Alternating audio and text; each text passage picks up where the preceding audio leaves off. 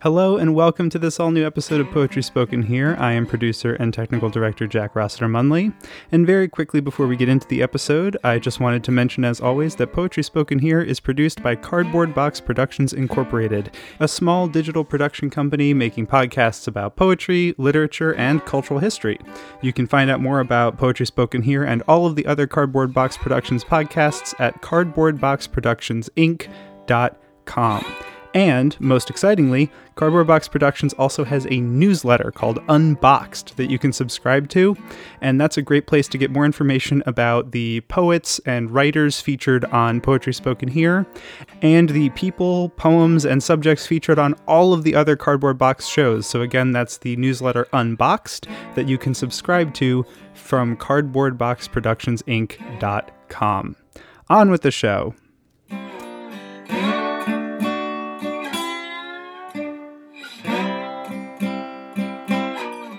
I'm Charlie Rossiter, and this is Poetry Spoken Here. Our feature today is Gary Jackson. He is a poet who has authored the collection Missing You, Metropolis, which received the 2009 Cave Canem Poetry Prize, and his poetry has appeared in numerous literary journals in places like Callaloo, Los Angeles Review of Books, Crab Orchard Review, all places where you would like to have your poetry published. But he's here today because he is one of 3 co-editors of a very interesting new anthology. We're recording in the middle of October of 2021, and in a couple of weeks, the book is officially going to be released. This book is called The Future of Black, but it's a subtitle. That's the real giveaway. Afrofuturism, Black Comics, and Superhero Poetry.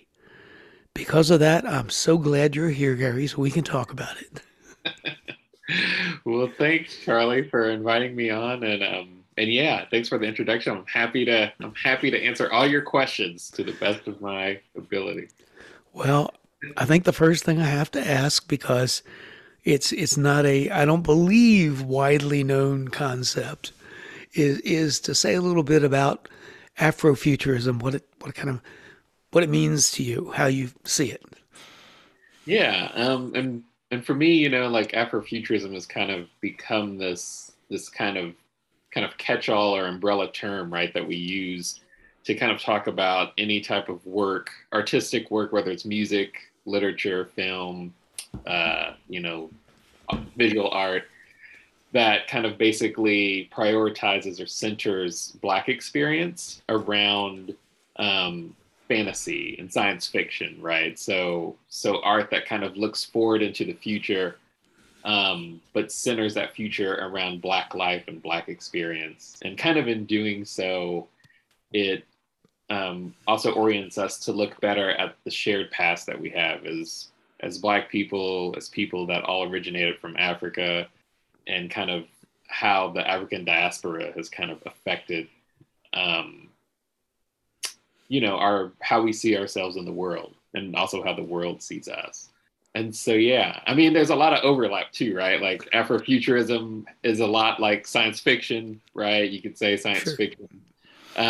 It's also fantasy. It's also superheroes, like Black superheroes totally qualify. And I would argue, and maybe we'll talk about this later, or maybe you noted it yourself when you looked at the book, but I also think Afrofuturism points towards how we view ourselves in this present day, and kind of just for lack of maybe a better phrase to say it, but just the miracle of being alive and Black today, I would even consider as being Afrofuturistic, like just the everyday miracles that we see. And I think some of the poets in the collection speak to that as well.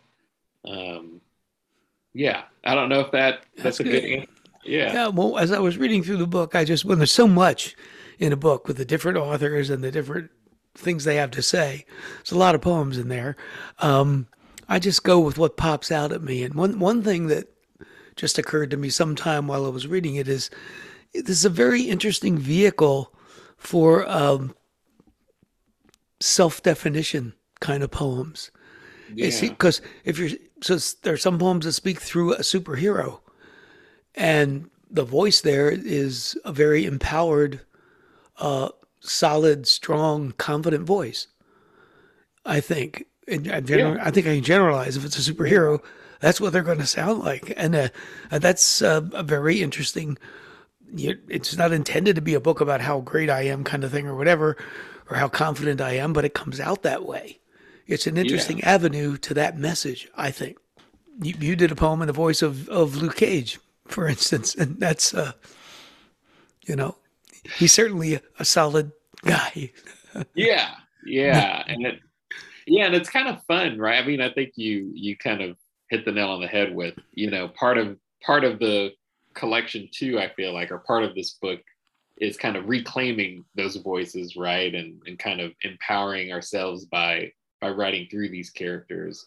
Um, and if I use that Luke Cage poem as an example, I might even say part of it is reclaiming that voice because he was written so much by white authors, right? So in some ways, the poem itself becomes a critique of that very aspect, and the fact that I get to write as him kind of changes that dynamic, right? I could read it if you want to, Charlie. I don't know if. I think it's a great poem. I like it a lot. Okay, yeah, I'd be happy to read it. Let me pull it up. All right, so I'll go ahead and read. Luke Cage tells it like it is. Don't believe everything you read. The exploits you find in my comic are no more probable than snow in Sunnyvale. I'm not as black as you dream. But a body has to make a living, and I play the part better than any. I know the dangers of believing every shade of black you see. In this issue, there's a mandingo of a man dark like olives, voice as deep as a desert valley in the dead of night. He smiles as if he wants to bite your throat, holds back his teeth with those bubblegum lips he can't help but lick, leaving the thinnest film of saliva on the surface. He's slick, and he's bold, and he's everything you imagine he should be. Sometimes you want to be him, want to see yourself in the silver gleam of his image, and other times you want to be wanted by him, crave his brand of desire, his form of righteousness, bringing a little black to the world, one motherfucker at a time. No matter how three-dimensional he seems, know that behind every jive turkey uttered, there is not a black mouth, but a white one that dictates who he calls nigger to temper the perfect tone of black. This is the cruelest trick. Even now, I'm defined by the borders of my panels, the hue of sienna ink, an assembly of lines, a rendering of man splayed across your page. Yeah, and that's right there, as you said. It's a white voice putting it in his mouth. Yeah. I mean, a white person putting the words in his mouth. Yeah, and like kind of letting that character reconcile that, right? This fact that he's been kind of used in this way. And I should also say too, I know we said a little bit before the show started, but when I wrote a lot of the poems, I mean, there's only 2 in this book, but when I wrote a lot of the superhero poems that I eventually published in my own book, this was all before like the big superhero Hollywood boom. Yeah. so it's been kind of fun and kind of surreal to see, all these characters like Luke Cage and Black Lightning and, get start to become household names almost in a way, which has been kind of fun to watch. But yeah. Yeah, well, I thought it'd be good if you did the poem with him, because I imagine there's a lot of people like me who didn't see him in comic books, but we've got Netflix. Yeah. And so then you know what the characters. But the other thing I hadn't thought of until actually reading the whole book, not particularly off of your poem, but that his superpower is his skin. Yes. Yeah. Whoa. I totally never thought of that, because I guess maybe because I'm not black. Right. Well, But the people who created him weren't black either. So, yeah, I mean, even there, though, there's some, yeah. So, it's but just yeah, you're right. extremely interesting that is his power. Yeah. Yeah. Literally, like his skin is what protects him. right? Yeah, Which is yeah, also a critique, you could make. Yeah, I know some of the other. I know he's a popular one. Like there's 3 or 4 poets, right, who write about him in this collection. So yeah, yeah, yeah. Well, when you talk about Black Lightning, he's your like very domestic superhero. right, I mean, right. I watched that whole series, and he spends a lot of time worrying about if he's being a good family man and a good father, and how the daughters are doing, and all that sort of thing. Yeah, which is also great in a He's, way, right? yeah, Because humanized. yeah, yeah, exactly. And I think that's another thing a lot of these poems do pretty well, right? Like I know Blade, right? Or even Superman, even though Superman's not black, there's poems in there that kind of humanize Mhm. Superman in a way too, right? And Blade being this vampire, hunter. And so these poems that kind of talk about not the vampire hunting as much as just how he navigates kind of being in a way, right, like biracial, right? Being a man of 2 worlds, Yeah, vampire and human. Um, so yeah, I love it when poems do that, and I was so thrilled to see all these other poets. Some of them I knew before, of course, but I was kind of thrilled to gather them all in these pages. yeah. So many different perspectives. But do you have a couple of favorites in the anthology that you like pick one out and Oh, read? that's Well, no, that's a good question. I shouldn't say I have favorites, but I no, will. but yeah, you like them all. I'm sure I would, but you may have one or two that happen to just specially grab you. I know, I I do. noticed Gil Scott Heron.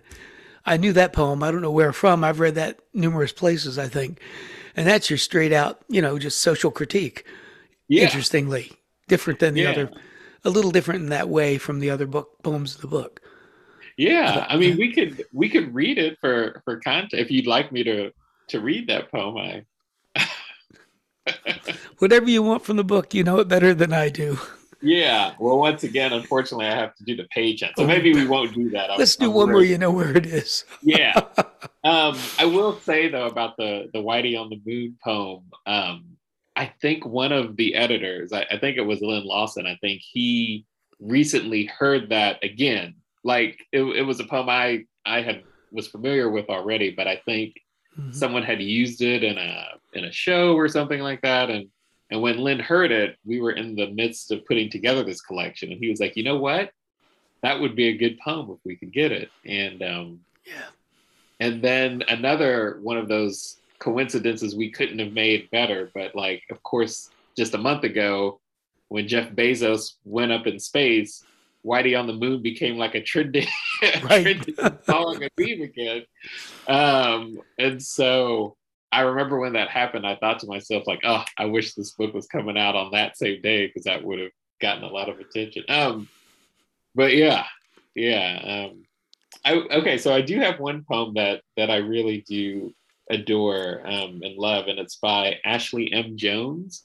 And she's actually a poet I knew previously. She's actually the poet laureate of Alabama, I believe, and she lives and teaches in Alabama. And she wrote a poem called Superman's Girlfriend, Lois Lane.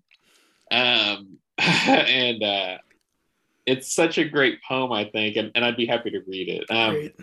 But it's such a great poem, and I remember I saw her at a reading just about something else that we were doing, and I just told her how jealous I was actually of that poem because I know exactly what she's writing about, and it's a topic I myself had wanted to write about for years. I just couldn't get it right, and she just nailed it. I Hmm. thought so. So I'll read this poem. Superman's Girlfriend, Lois Lane, number 106, using words from the comic book. On this daily planet, my life is good luck, all supermen at my service. I should get the Pulitzer Prize on the backs of Metropolis's black community. Wait, tenements perplex me. How can I break through this plague? Their suspicious speech, those slick-mouthed babies and their knock-slam slang. Homeless ghosts on this daily planet. What is the reason for their weary report? Look how the sun shines sweet and pretty on their rat-infested slums. It's okay, I'm right. I'm whitey, never forget. Little Africa is dejected, a neighborhood of frustration. I'll step into this machine and transform a startling switch, black for a day only. The hum zoom of the world staring, the smoke of white fragility, its gloomy fire trap. Black is beautiful. Have you met it before, reporter?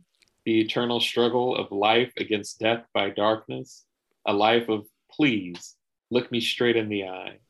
The constant confrontation of being black and alive in a white man's world, a universal outsider, so alien, even Superman couldn't risk loving you. Thanks for reading that. So tell me, it's a really good poem. What is it about it that it really grabs you? Obviously, tell us something about that.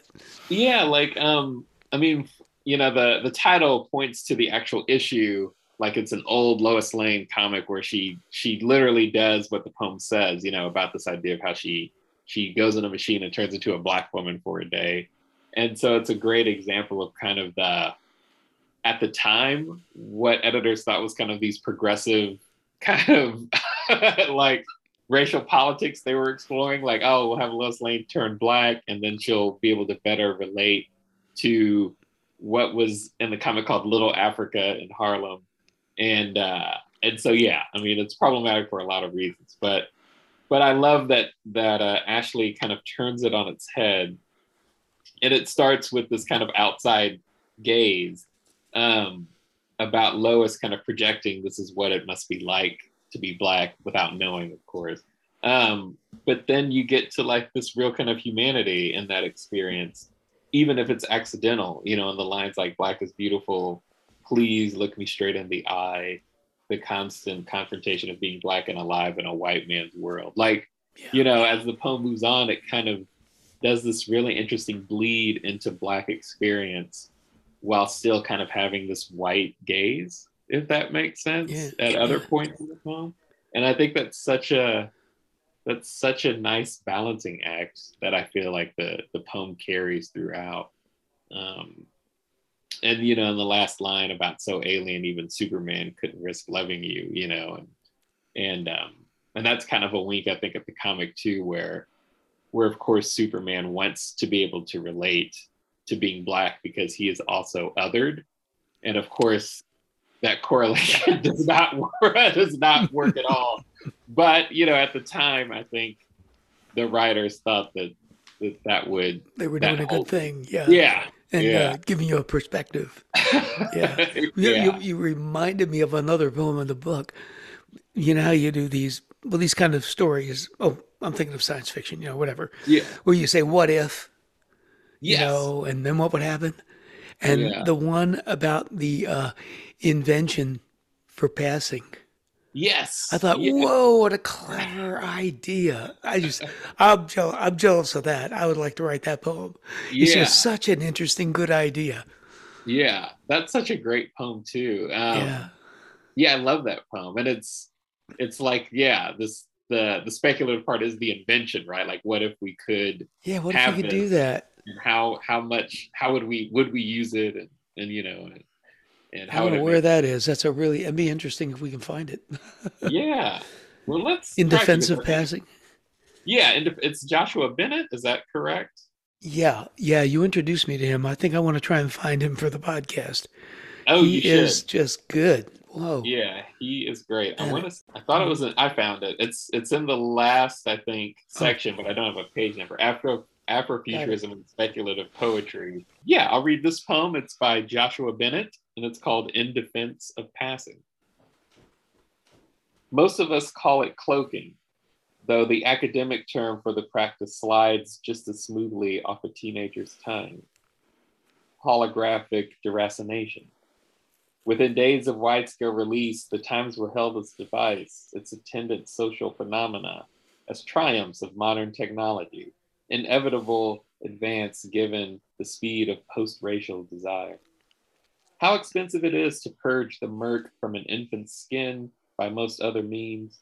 The machine's inventor will make no such claims. A plain-spoken woman she was, Stanford grad, white as a lab coat, cited her time overseas as primary inspiration. all the suffering she'd seen cast cause. The device came to her in a lucid dream, this silver ellipse small enough to wear on the wrist or lapel. Just one touch, and any future you choose could be yours.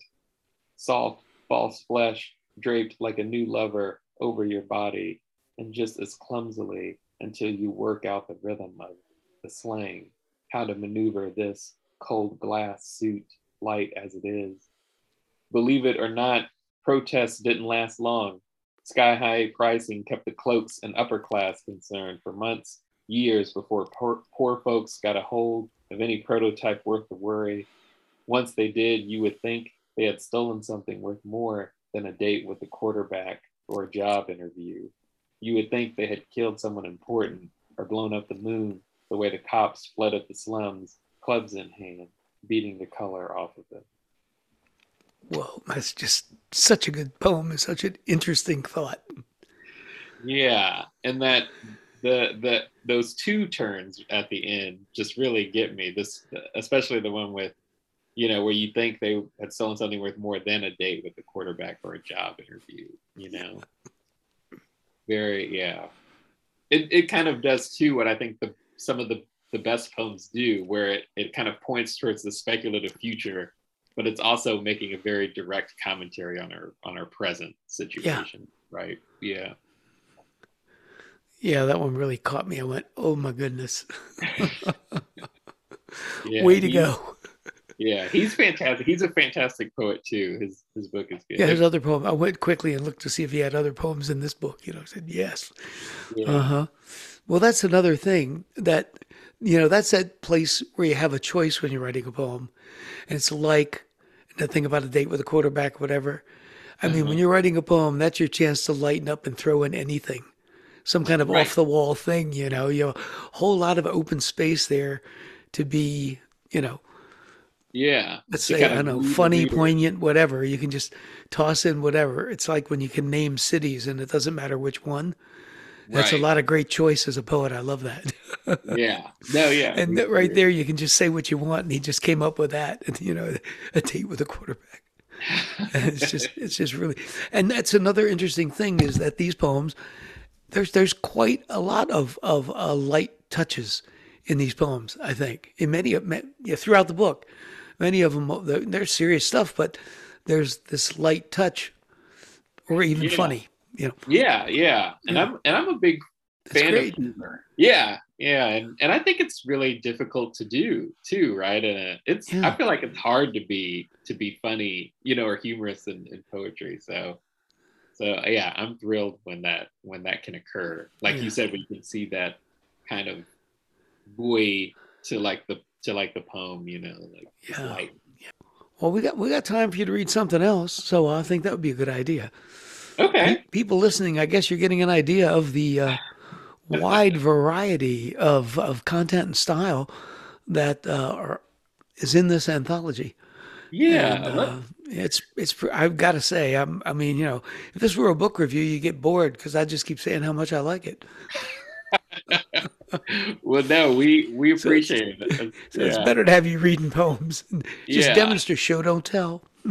That's right. It's just because we've done some different poems. I'd like to read Tracy K. Smith's Sci-Fi, because that's another poem I really love, and I think it might be yes, it is. It's in that same section.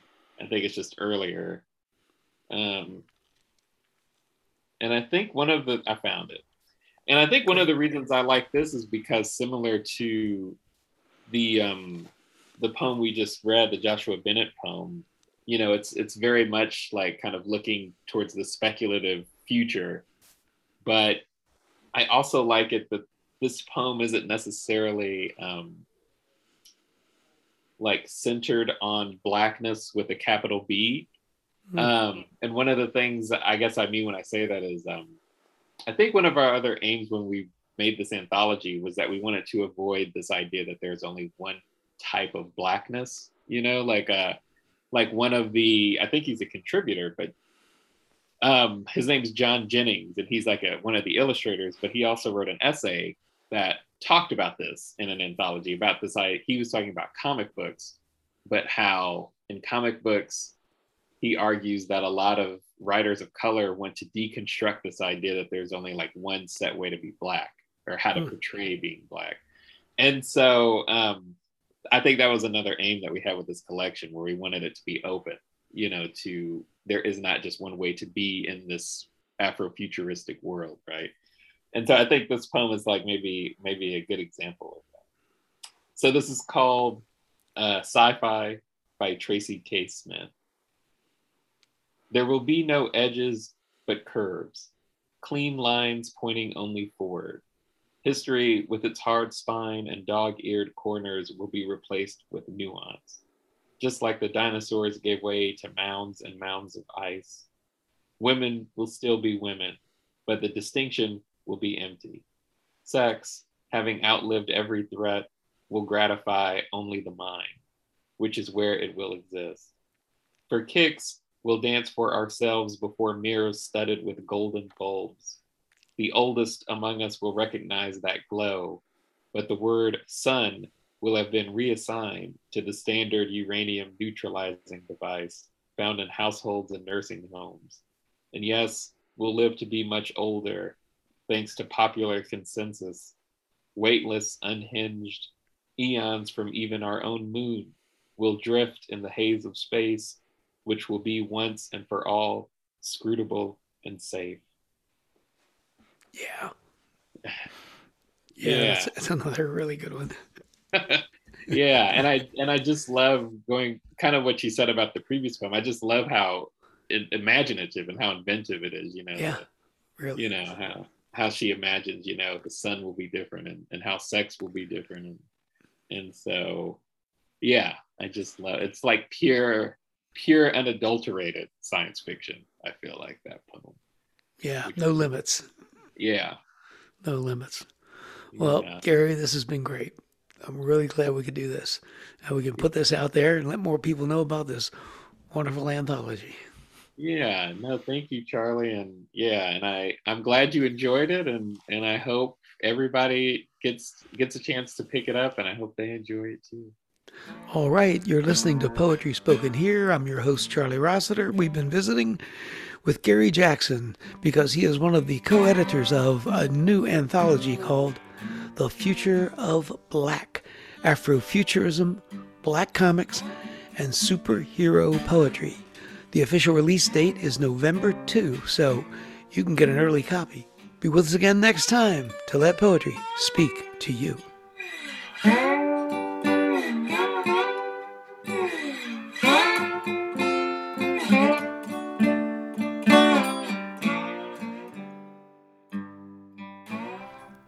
Okay, you're listening to Poetry Spoken Here. I'm your host, Charlie Rossiter, and we're featuring information about Afrofuturism from actually a couple of perspectives. We've got an added little feature here for you. Michael Wimberly, who teaches music right up the street at Bennington College, a friend of mine, and has a new album called Afrofuturism. And so I thought we should just spend a few minutes with Michael and hear a little bit of his music, get you another perspective on the concept. So actually, Michael, I think I may have a one-question interview, which is you compose music, you put together all the songs on the album, and if you're going to compose something that you're going to call Afrofuturism, what do you put into it? Well, thank you for having me, Charlie. It's a pleasure to be here. I'm honored. But that's a great question. What do you put into it? One thing that resonates with me is from the Art Ensemble of Chicago. They had an album called Ancient to the Future. And that idea of us as a people, and, we haven't been on the planet forever, but we've been on there a pretty long time. And just the idea of when you look at any society, each society has a great history to some capacity. So for me as an African descendant man, I'm looking back on the music and the sound and the language and, the things that have been created on that continent. And then the future is really now. So I'm looking from a musical standpoint. I'm looking at old rhythms and folkloric melodies. Some of the rhythms, the folkloric rhythms that are on the record would be, let me see. I used like a lamba. A lamba is just a celebratory rhythm. Ga da dee dee ga da dee dee ga dee. Something to that, something like that. Or I've used a udu instrument, which is normally made out of clay, but this one is out of Nigeria. It's a metal instrument, and that's on a song called "Dance for You." And that rhythm is probably just a blend of something that would be played on the dunumba, the lower drums, doom, doom, doom, doonga doom, something to that effect. So other rhythms could be. Let me just think about. There's a song called DDK, which is the only instrumental on the record, and I'm using some rhythms from a song called Eparoro. Eparoro ejeo rodo sheo, eparoro rodo sheo, doom doom ga doom ga ding ding. So I'm just alluding to some things, but those rhythms are deep, and from the Mozambican end of things, a rhythm, a fishing song called Anamwaye. Anamwaye. Anamwaye. Anamwaye. Anamwania rekuniala. Got to ding ding ding got. So that's there, which just I'm just pulling on the vibration of that song, not really playing the indigenous rhythm that goes with it, but it definitely found its way into this track we call DDK. It also it's a part of the Nelson Mandela song, which was originally created on an instrument out of Mozambique called the timbila, which is a giant vibrating marimba. Instrumentation from the continent has made its way into this current moment in time. It's timeless. There's a timelessness to it. So the album itself contains all of these things of rhythms specifically from West Africa, or maybe I'm alluding from some rhythms from Mozambique as well, because I've gone there, studied a lot of djembe and balafon from that continent. I'm featuring some great musicians directly from Guinea and Senegal. So from the balafon Famordo Giobate, master balafonist, his former wife, Missia, who's a vocalist on there. As well as the great Fode Musa Suso, who's playing kora, and that's a 21-string instrument from Mali, from out in Guinea, but he's from Senegal, so it's in Senegal as well. He's a master musician, and he's performed, with everybody from Herbie Hancock to it's just the list is long, But having those traditional instruments like that, African balafon, the kora, djembes, that's peppered within the structure of most of the songs that I have on the record. So that's more of the ancient part, texturally, sonically. And then the other aspects of it would be through lyrical content. Like, for example, I have the great British singer Joss Stone on the album, who's a pop considered, a popular singer, and I've known her for some years, but it's been a long time, and so she came, was able to contribute on my album. But at the same time, what was beautiful was she embraced Mandingo, one of the languages that I have on the album, and she learned that because she's been traveling Africa through various countries, learning and connecting to people with their traditional languages. She just has a brilliant mind and ear for language. Who knew? Yeah. Something I noticed about the album and listening to it over the last few weeks is it's not difficult to accept. There may be different things in it, but somehow, to me anyway, it goes down easy. I know what you mean in that I didn't write, like let's write a hit song type formula. I just wrote songs that came through me that made sense for me. And some of these songs are much older than others. But for example, the title track, Afrofuturism, we created a loop in the studio and with my co-producer, Mike Murin. And we just, I wrote that on the train, literally on the subway while I was heading to the studio, as far as lyrics go. And that's more of an ode to the Funkadelics, to Sun Ra, and the more influences that have shaped my thinking and creativity here in America. And then at the same time, there's a song that's attributed to Nelson Mandela, which has a little more jazzier, but at the same time, the African instruments are in there. It's got a horn section, so when you I'm just blending things. It doesn't mean, some people might feel that Afrofuturism is something that must contain some African element. I mean, how can I not be African? I'm you know what I mean? I can't do anything about that. I'm an African man. I can claim Afrofuturism or futurist. I'm a futurist. There's no such arid land as Afroland, but I can still embrace the word itself. Afro is a hairstyle, not a continent, or a country.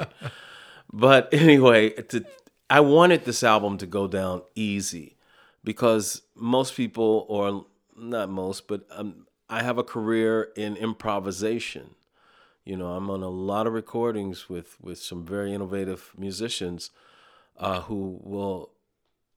and if you want to talk about futurists, that's the sound. It's music that's constantly evolving. It's individual voices, but it's in a collective format. And these musicians are really powerful thinkers and innovators, from Charles Gale, a great tenor saxophonist, to Steve Coleman, another great alto saxophonist, composer, to David Murray, another saxophonist, to guitarist and pianist. I've worked with a lot of people.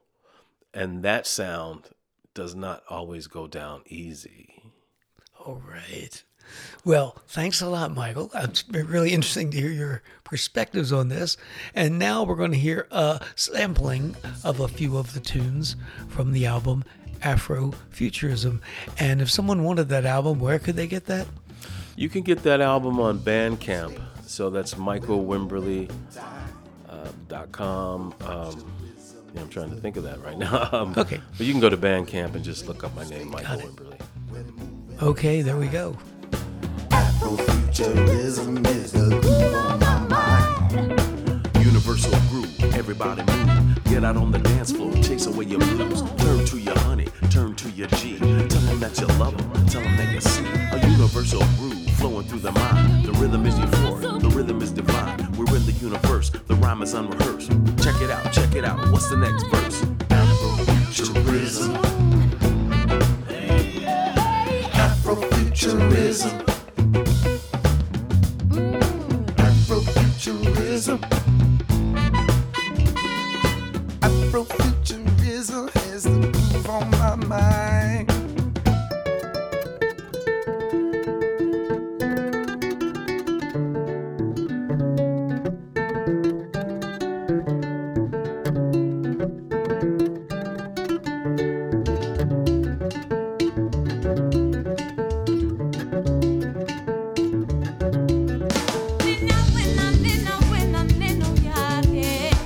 Ahora ya no me, no ya, yeah.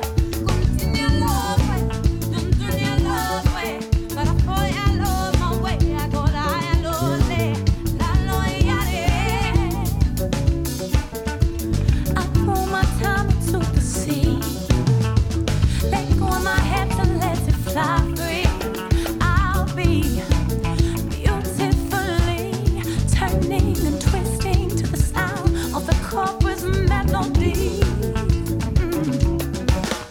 Morning wakes me, evening soothes me. It lets my soul be. Said I'm happy to be here. I'm happy to be here together. So happy to be here. Said I'm happy to be here and alive.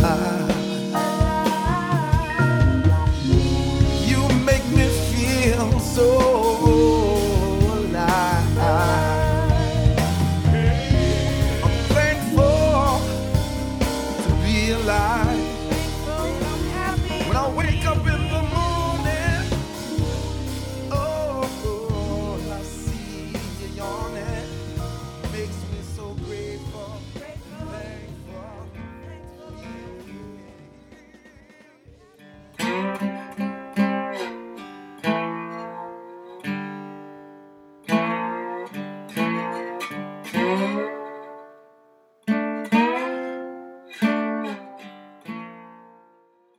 You've been listening to Poetry Spoken Here. I'm Charlie Rossiter, inviting you to join us again next time to let poetry speak to you. And remember, Poetry Spoken Here is more than a podcast.